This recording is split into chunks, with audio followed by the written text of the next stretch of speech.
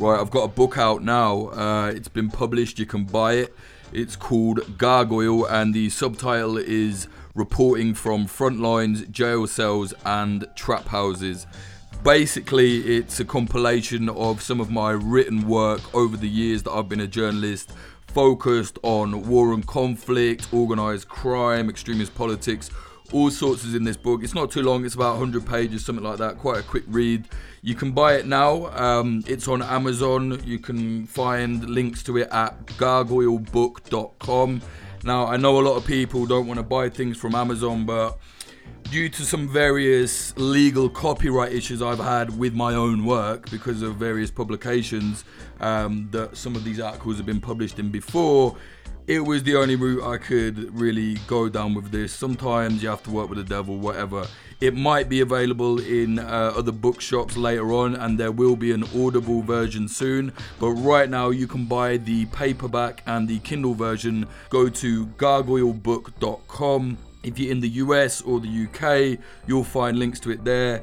If not, just put Jake Hanrahan Gargoyle into Amazon in the search bar, whichever country you're in, and you will find either the paperback or the Kindle version or both. It's pretty international, I think, at this point. Check it out, gargoylebook.com.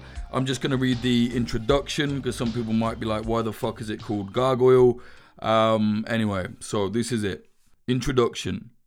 In the Middle Ages, gargoyles were fixed onto church walls as a symbol for the masses. They signified the evils that the church would supposedly protect them from. Ironically enough, much of the evil was actually inside the church walls. Even so, for more than 1,000 years, gargoyles have represented the dark side of existence in some form or another. As a kid, I was fascinated with them. I wasn't raised particularly religious or anything. I just liked to look up at them when I walked by a church. Those ugly stone monsters. For me, they represented something beyond the conventional. Gargoyles were a symbol of something darker, perhaps, a sign that there's corruption out there. Even as a young lad, this intrigued me. Contrary to what the rules are rules type people told us at school, I knew it all wasn't as simple as good versus evil. I understood this from a young age. As I grew older, my feelings of intrigue toward the unconventional stayed with me. I saw that there were gargoyles everywhere in life. When I became a journalist, I had the chance to focus on such things, but without being pulled entirely into darkness. I could observe, digest, and try to understand it all. This obsession with the harsher side of life has led me to the front lines of brutal wars, into the crack dens of psychotic criminals, and even landed me in a Turkish prison cell. Gargoyle documents some of that.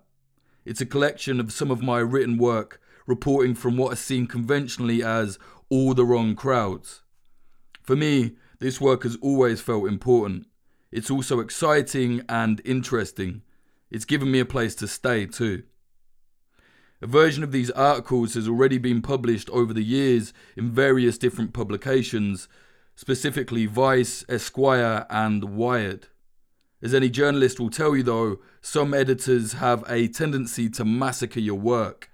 The articles in Gargoyle have all been restored to their original form and context, how I originally wrote it. I think they're better this way, but I would. Gargoyle also acts as a way to showcase some of my reporting in written form, as I'm mostly only known for my documentary work. This book is also probably a good introduction to the kind of journalism I do. Beware though, it's not intended for the squeamish or easily offended.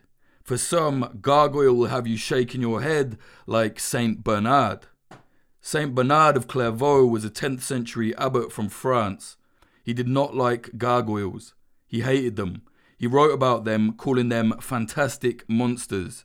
He didn't mean that in a positive way either. They bothered him. The gargoyles made him uncomfortable. What is the meaning of these unclean monkeys, he wrote, these strange, savage lions and monsters? To what purpose are here placed these creatures, half beast, half man? The grotesque sculptures rattled Saint Bernard's cage in his own holy house. I love the idea of this, of gargoyles riling up the pious. I think those lucky enough to live in the warmth should at least be made aware of those outside. Okay, that's the introduction. If you want to buy it, you can. Like I said, go to gargoylebook.com. You will see links where you can buy the paperback and the Kindle. There will be an Audible version out probably in May. Anyway, you can see it all at gargoylebook.com. If you've read it and you like the book, please do try to leave a review on Amazon if you can. It helps the Deadly algorithm, basically helps put it out there.